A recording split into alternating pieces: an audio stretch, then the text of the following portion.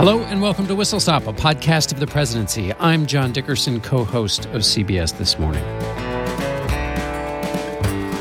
The president's study material stacked as high as a standard mailbox, towering to about 4 feet. It contained historical analysis, CIA maps and theories, State Department communiques, cables, and commentary, and the 500 pages of notes from his national security advisor, a former Harvard professor who wrote to the president, "Your meetings with the Chinese will be totally unlike any other experience you have had."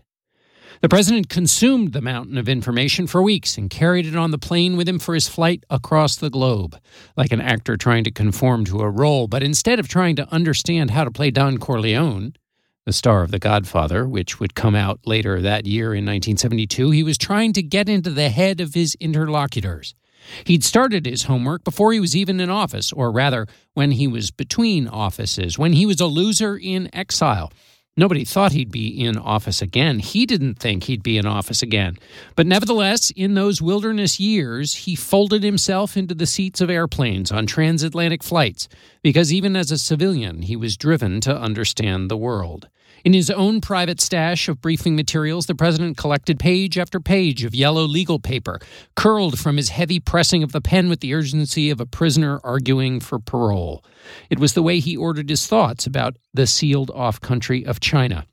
"We were embarking," Richard Nixon later wrote in his memoirs, "upon a voyage of philosophical discovery as uncertain and in some respects as perilous as the voyages of geographical discovery of a much earlier time period." But the research material the president perused was not entirely the dry millet of international affairs. His studies also included poetry, a set of lines he had committed to memory. And those lines were, "It is the bitter sacrifice that strengthens our firm resolve, and which gives us the courage to dare to change heaven and skies, to change the sun, and to make a new world." Not exactly Wordsworth. The lines were dog-bone dry and cold like a zinc milk box, but the president wasn't looking to wander lonely as a cloud. He was meeting with the chairman of the People's Republic of China, Mao Zedong, who was the author of that brutalist dry boot bit of verse. But if President Nixon recited Mao's words back to him, perhaps Mao would join him in reaching for that poetry's final promise, to change the sun and to make a new world. Premier Zhou Enlai, on behalf of the government of the People's Republic of China, has extended an invitation to President Nixon to visit China at an appropriate date before May 1972. President Nixon has accepted the invitation with pleasure. The president's plane landed around 11:32 a.m. local time on Monday, February 21st, 1972. In Washington, it was 13 hours earlier, 8:32 p.m., Sunday, February 20th. President Nixon stepped off the Spirit of 76, that's the name he'd given his aircraft, in order to establish his connection to the founders in 1776 and also to celebrate the country's coming bicentennial in 1976. And you knew he was flying the Spirit of 76 because the slogan was written just below the pilot's window on Air Force One. The president placed his wingtips on the ground in Peking, and he was greeted by the sound of one hand clapping, or I should say, no hands clapping. It was very quiet. "That's affirmative, no crowd," a Secret Service man had radioed, according to Richard Reeves's book, President Nixon Alone in the White House. Here's how William Manchester wrote it up in The Glory and the Dream. America's peripatetic 37th president had greeted the rulers of Romania, Pakistan, Yugoslavia, Spain, Canada, Brazil, Australia, Japan, India, Ireland, Italy, Germany, Belgium, France, Britain, Austria, and the Vatican. Always there had been crowds. Here, there were none. The president was greeted not by Mao, but instead Premier Zhou Enlai. Also 24 officials and some of their assistants, plus a 350-man honor guard. The president descended the stairs to the quiet reception with his wife, Pat. Right beside him, she wore a bright red coat, chosen specifically to make a statement for the U.S. cameras, which were carrying the arrival in China live across the entire country. Against the gray, olive taupe, and sea of drab Chinese officials, greeting the president, Pat Nixon stood out. As Nixon reached the second-to-last stair, his hand extended, his fingers splayed like he was trying to palm a basketball. He was telegraphing his handshake with Joe. It was no ordinary handshake. The premier, Zhou Enlai had often mentioned to Henry Kissinger, Nixon's national security advisor, the day in 1954 in Geneva during the conferences that ended the French War in Indochina when Secretary of State John Foster Dulles had refused to shake his hand. I knew that Zhou had been deeply insulted by Foster Dulles' refusal to shake hands with him at the Geneva Conference in 1954, Nixon later wrote. When I reached the bottom step, therefore, I made a point of extending my hand as I walked toward him. When our hands met, one era ended and another began. Zhou got the message and later in the trip told Nixon, today we shook hands, but John Foster Dulles didn't want to do that. When you think about President Trump and French President Emmanuel Macron, and all the handshaking and the backslapping and the touching and all of the body language, we think it's silly. But here we see a way in which, where diplomacy is concerned, these simple gestures can carry all of this weight. But while it was not an ordinary handshake between President Nixon and Zhou Enlai, the Chinese premier, it may very well have been a very ordinary handshake. In the preparation guide book that was prepared for the Nixon party ahead of the trip, in the personal context section, when talking about how Americans and Chinese should interact, it read, "You will find their handshakes to be wet fish. They have not taken very much to the habit of a firm grip as an expression of manhood." The guidebook also advised the president not to get too touchy-feely. Number 8 on the itemized etiquette list read, "Such physical expressions of familiarity used by Americans as backslapping are offensive to the Chinese. Because they are accustomed to living in dense housing arrangements, physical privacy is something they value. Avoid physical contact except handshaking, which they have come to accept." Nixon was escorted by Zhou to a position of honor to hear a Chinese military band play the Star-Spangled Banner and China's national anthem. With Mrs. Nixon and the official party behind him, they then walked and reviewed a contingent of Chinese troops. Looming over the entire visit, though, was a large billboard that Nixon could see, which read, in English, "People of oppressed nations the world over, unite." The ceremony lasted about 20 minutes. That's it. Nixon and the premier thereupon climbed into large black, Chinese-made, red-flagged limousines and buzzed off. As one LA Times reporter wrote of the scene, for 2 decades, we all but blacked out the Chinese, their culture, sophistication, creativeness, fears, hopes, beliefs. Now the spell is broken, and we reach out eagerly to make amends in an almost panicked excess of goodwill and admiration. Usually presidents are greeted with every hazooka and pontoozle in town, but that didn't happen at the airport, and there was not a whisper of a kazoo on the ride into town. The streets were empty, except for a few actors portraying real people. According to Reeves, the real pedestrians and cyclists were being held behind barricades. In the limousine with curtained windows, Zhou thanked Nixon. "Your handshake came over the vastest ocean in the world, 25 years of no communication." In the city, low-key greetings were continued. And there were also anti-American jibes, slogans on display in the square poked at their visitor from the world of capitalism. One read, "We warmly hail the great victories of the Indo-Chinese peoples in their war against U.S. imperialism and for national salvation." Another slogan expressed support for Arabs, quote, "in their struggle against U.S. imperialism and Zionism." The Washington Post wrote at the time, "The obvious lack of fanfare and public enthusiasm stood in sharp contrast to receptions the Chinese had accorded to other foreign visitors, such as Emperor Haile Selassie of Ethiopia, who was greeted by 300,000 persons. From the LA Times piece headline, "Nixon and Zhou begin historic meeting." Perhaps at no time in history has an American president been greeted with such silence. It seemed to make more of an impact if it had been thousands applauding and cheering. North Korean dictator Kim Jong-un reportedly wants what has been called a, quote, Nixon goes to China moment for his meeting with Donald Trump, which is scheduled for the 12th of June, 2018. The Korean dictator wants to think of himself as having the stature of a world power like China, the one it did 46 years ago, meeting the American president as an equal. But what exactly was the Nixon goes to China moment? Well, it was a turning point in American and world history. Historian Margaret Macmillan's book about the meeting, which informs this podcast, identifies the stakes. It's called Nixon and Mao, the Week That Changed the World. It was, after all, the first ever visit of a sitting president to China and end the long standoff where neither country had recognized The other, since the communists took over China in 1949, it was an earthquake in the Cold War landscape. It meant that the Eastern Bloc no longer stood firm against the West. Richard Nixon, whose China visit was the culmination of a long-considered policy, also had this vision of himself as a great man, and the visit equaled that self-image. So it's central to the story of Richard Nixon and his presidency. It was worth the grief for Nixon that he caught from his own party and the possible humiliating result that would happen if the meeting went south. It was worth that risk. As Nixon once told an interviewer, the mark of a leader, quote, is whether he can give history a nudge. So we have this as a crucial turning point moment in geopolitical affairs in the struggle of the post-World War II period between capitalism and communism. And we then also have it as a central point, the other central point in the Nixon presidency other than Watergate, which connects to Nixon's vision of himself as a global changing leader, which goes, of course, to the presidency, because the foreign affairs sphere in which a president operates is the one in which he has the most direct power and the most chance to change the lives of people on the planet. Here's what the U.S. had to gain, according to the Washington Post at the time. A reconciliation with Peking could make it easier for Nixon to justify an American withdrawal from Vietnam, seeming to remove the Chinese threat that originally served as the rationale for the U.S. commitment.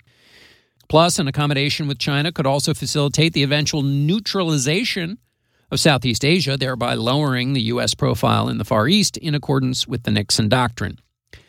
Nixon defined his doctrine as the United States would assist in the defense and developments of allies and friends, but would not undertake all the defense of the free nations of the world.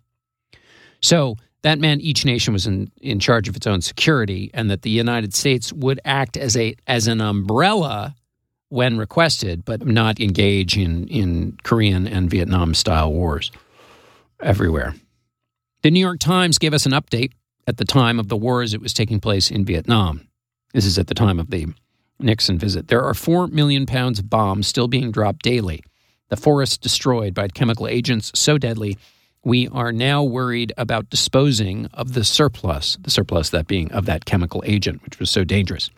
The 100,000 casualties and refugees caused by American bombing are happening every month, said the New York Times. The Chinese leadership, for its part, which had worked hard to make China the center of the world, center of world revolution, welcomed the leader of the world's greatest capitalist nation, which was quite a surprise. Now, the reason China was doing this is that the relationship promised access to technology and vital strategic information, but it also would help undermine the U.S. support for Chiang Kai-shek and his regime in Taiwan. China was also looking to counterbalance potential enemies in Japan and the Soviet Union. Chiang Kai-shek's regime, of course, in Taiwan, the nationalists who had battled with the communists and lost. The U.S., of course, very strong supporters for Taiwan. The worry in China was always that the U.S. was supporting Taiwan for an eventual somehow overthrow of the mainland communists. And so an arrangement or an agreement between the communists and the U.S. would lessen the chance that Taiwan would come calling with U.S. backing. The Soviets, of course, did not like the idea of Nixon visiting China. Why is Nixon in Peking? It's terrible, terrible, asked a Russian scientist in a piece, a Christian Science Monitor piece. How can you Americans be making friends with such a barbaric country? How can you come to terms with such a tyranny, said another Soviet intellectual interviewed in this piece in the Christian Science Monitor. They chop off the hands of piano players. They have drowned the country in Maoist propaganda and turned 800 million people into robots. Well, that wasn't nice of China's comrades in arms in the communist struggle from Moscow. China's fall to the communists in 1949 was a severe blow in the titanic struggle between the capitalist West and the collectivists. The who lost China debate became a Republican cudgel in political fights, Republicans claiming that they were going to be tougher on the Reds and the Democrats were weak and not protecting America, having lost China during the Democratic Truman administration. The American-Chinese hostility, of course, broke out into the very open in the Korean War. That was the first hot war of the Cold War. Chinese and American soldiers actually shooting at and killing each other. And during that conflict, the Chinese school children were raised on American antipathy. They threw beanbags at Uncle Sam, whose long fangs dripped innocent blood. And the Chinese streets and squares carried slogans of hatred and resistance of the kind that had met Nixon when he arrived in Tiananmen Square. The United States, for its part, of course, was backing those Taiwanese nationalists. And also the U.S. had been blocking China from going to the United Nations or from joining other international bodies. And at the Olympics, the only Chinese athletes that were allowed to compete were those from Taiwan. So that was the state of affairs after the 1949 revolution. Now, Mao launched the Cultural Revolution, where the intellectuals and those connected with the old regime were swept away or sent to re-education camp. The country essentially, virtually ceased to have a foreign policy at all. Its diplomats were summoned home to be cleansed of their imperfections. And, of course, that during the Vietnam War, these tensions were exacerbated because China could not engage in diplomacy with America while America was doing what it was doing to a communist ally. And so we think of this, and this zesty hatred for America was continuing right up until the time that Nixon came to visit. There's a Reuters story by James Pringle on January 20th, 1972, and it read, "Performers at a theater in central Shanghai today shouted 'kill, kill, kill' as they fired rifles at an effigy of Uncle Sam with a bullseye sewn on his chest. The audience was told to, quote, bury U.S. imperialism in a sea of people's war." But despite all the chorus of kill, kill, kill, Chinese leaders realized that they could not grow on hatred as a country. Mao realized just how isolated they were in the world. It was also a problem for China that they were getting the business from Russia.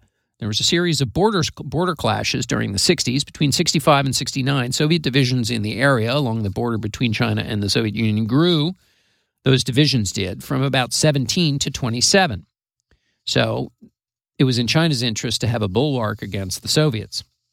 The entire concept of Nixon going to China, of course, rests not on these warming signals and these motivations for China to warm towards the United States and the United States to warm towards China, but it rests on the idea that President Nixon was politically able to soften the U.S. position towards China because he was a communist slayer. He had, through his campaigns and work on the House Un-American Activities Committee, built a reputation not only for being hard on the collectivist system, but for using softness in others, or perceived softness towards the communists, as a weapon against his opponents.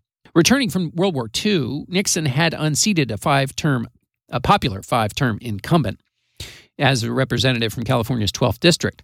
And Nixon won through essentially a guilt by association campaign against his opponent that suggested his opponent was a communist sympathizer. Then once in Congress, Nixon took a leading role on this House Un-American Activities Committee, indefatigably pressing the investigation into the State Department's Alger Hiss, who was accused of being a communist. His aggressive assault against Hiss resulted in this amazing dramatic moment when evidence surfaced that Hiss had in fact passed information to the Soviets. And the dramatic moment was that the proof of this was contained on microfilm that had been hidden in a pumpkin in the backyard of Whittaker Chambers, who was a Time magazine correspondent and communist. Hiss was later convicted of perjury, having essentially lied about whether he had passed these secrets to the communists. Now, Nixon, who had not only worked on the House Un-American Activities Committee and had worked on Hiss from that position, also, it was later learned when grand jury testimony was released to the public, that Nixon had testified before the grand jury that helped indict Hiss for perjury. And in that testimony, Nixon had made a convincing case to the grand jury that Hiss had lied before Congress. And so when Hiss was convicted, it elevated the 35-year-old congressman's stature as a communist hunter. Then in 1950, Nixon defeated former actress Helen Goggin Douglas for a seat in the U.S. Senate. He painted her as a tool of the communists, even printing a, quote, pink sheet that portrayed Douglas as a part of a communist axis. It was this hard-fought campaign that earned him the nickname Tricky Dick, which some people think might apply to his behavior during Watergate. But in fact, Tricky Dick comes from this campaign. And if you're ever wanting entertainment, listen to Nixon describing how he beat Hiss by leaking things to the papers when you want an example of that no-holds-barred street-fighting talent of his. In the 1960 Republican presidential campaign, Nixon stressed that weakness was death when dealing with the communists. Here's some audio from one of his ads. Our next president must show clearly that America won't stand for being pushed around anywhere in the world. The only answer to communism is a massive offensive for freedom. Freedom from hunger, from disease, and a victory for the ageless hope of people everywhere. Freedom from tyranny. That was the backdrop for Nixon's anti-communism. That was the reputation that made it easier for him to zag and embrace the communists. It helped solidify him in the Republican Party and get him elected, this anti-communist posture. It helped him get elected in 1968. A little aside about the power of the communist charge and the evolution of political parties. In the 1968 presidential election, Nixon's vice presidential candidate, Agnew, charged that the Democratic nominee, Hubert Humphrey, was soft on communism. But he had to back down, Agnew did, because Republican leaders shamed him. Republican leader Everett Dirksen in the Senate, the Republican leader of the Senate, and Republican Representative Gerald Ford, future president, said that they knew of no evidence to support the Agnew charge. Quaint that you would want evidence to support a political charge. But even more quaint that the leaders of a party would rebuke the nominee, the vice presidential nominee of the party, for stepping out of line, for not keeping a norm, for hitting below the belt. But when it came to China, it's interesting. Nixon was undergoing a long reappraisal, and it goes back to the point that I made at the beginning about all those briefing papers. He was obsessed with the big currents of foreign affairs and his place guiding the ship of state in those currents. He made his first stab at trying to get into China in 1960 as Eisenhower's vice president. His motives were not simply political. Mr. Nixon subscribes to the theory that if he can achieve a breakthrough into the forbidden country that holds 1/4 of the Earth's people, his image will be so gigantic, he'll overshadow any stay-at-home Democratic opponent. That was Washington Post columnist George Dixon writing on March 28, 1960, about this possible trip to China by Nixon. Nixon never made the trip because 2 Democratic senators who wanted to go to China on a fact-finding mission said they would, quote, tear the roof off if the State Department let Nixon go solely for political purposes. So from 62 to 68, Nixon's in the wilderness. Those are his wilderness years. He's a private citizen holding no political office, but he traveled extensively abroad, observing conditions and talking with leaders, experts, and ordinary citizens. He noticed that a lot of people he visited were talking about the emerging importance of China on the world stage. And the idea, which was almost unthinkable at the time, that the United States should have some kind of relationship with China instead of isolating it. On one of Nixon's trips, he stopped in Singapore where he met with the Prime Minister, Lee Kuan Yew. In that meeting, he made notes to himself, and in the notes of the conversation, they included several sections dealing with China, and here are the bullet points. 1, a mistake of U.S. to isolate them being China. 2, now must establish contact, but admits they may turn it down at first. This is Yew giving Nixon advice about how to improve situation with China. You simply make clear the door is open at your end and let them come to you. That was the strategy as the Prime Minister of Singapore was advising Nixon when he's a private citizen. These travels culminated in an October 1967 article for Foreign Affairs laying out Nixon's vision for China. Remember, he's a civilian at this point. As vice president in 53 and 58, he had visited China. And in the 1960s, he took 2 trips to Asia. Asia after Vietnam, the Foreign Affairs article was written after that second trip to Asia.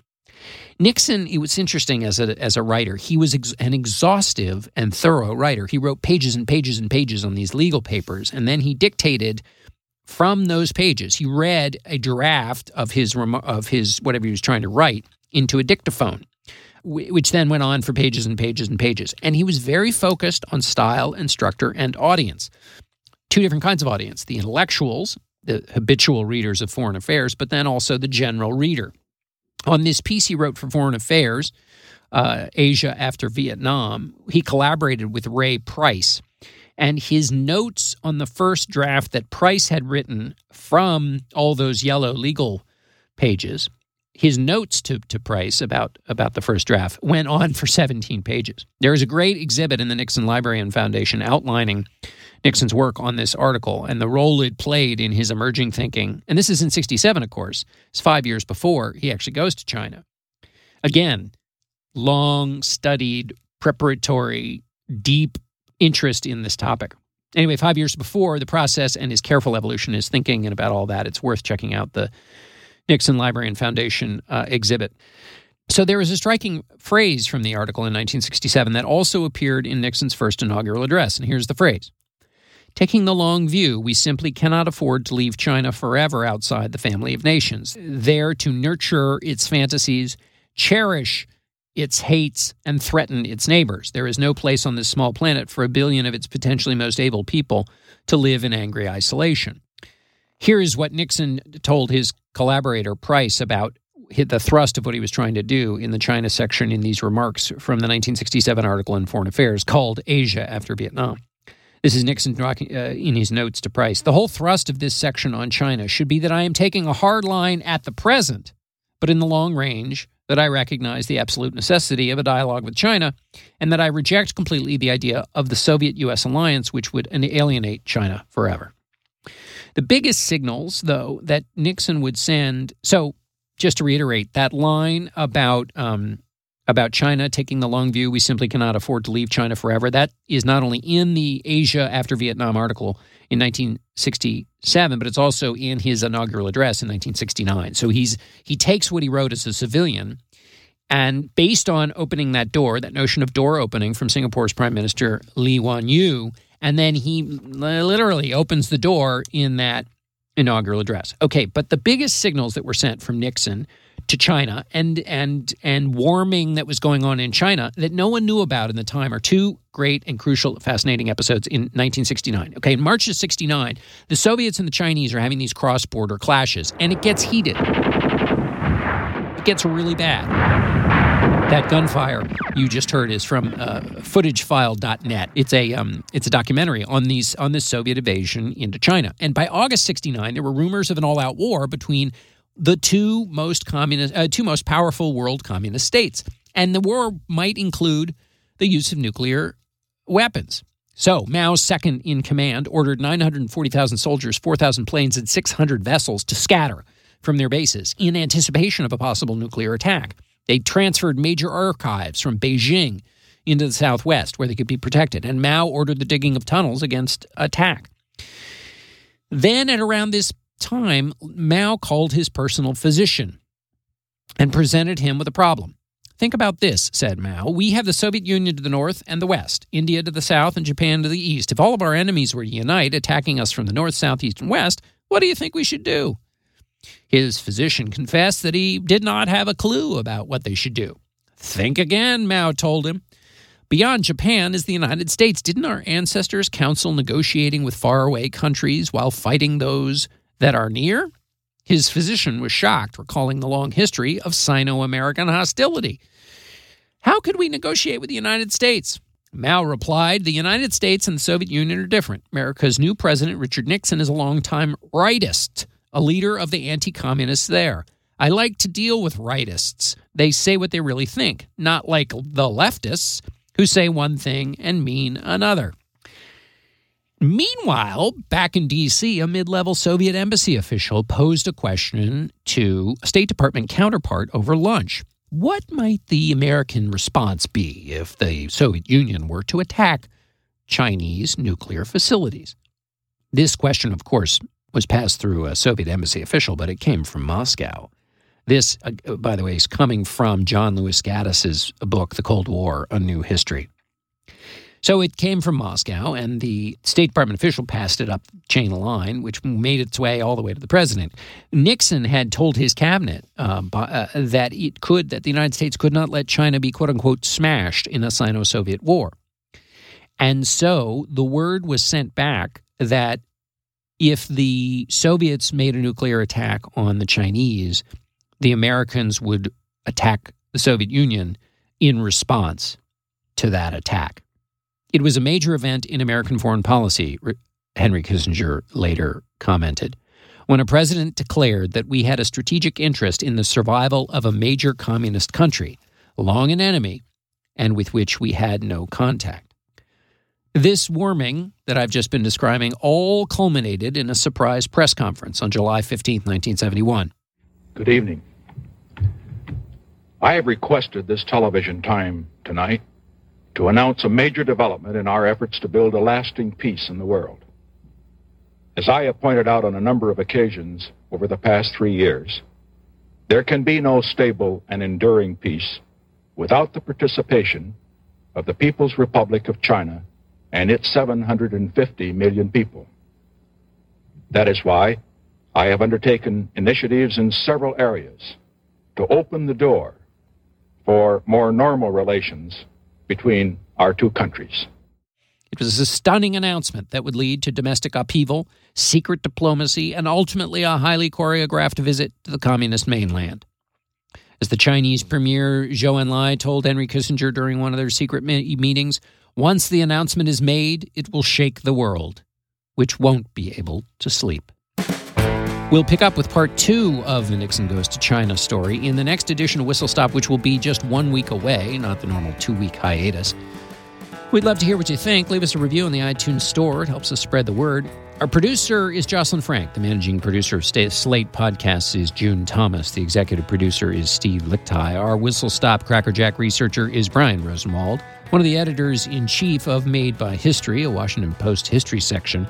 Also, many thanks to Elizabeth Hinson, our West Coast research sorting coordinator, and altogether tremendous help. Also, thanks to Dustin Gervais and everyone at CBS Radio who made the recording of this possible, as they always do. And special thanks to Screen News Digest for some of that sound from Nixon's trip.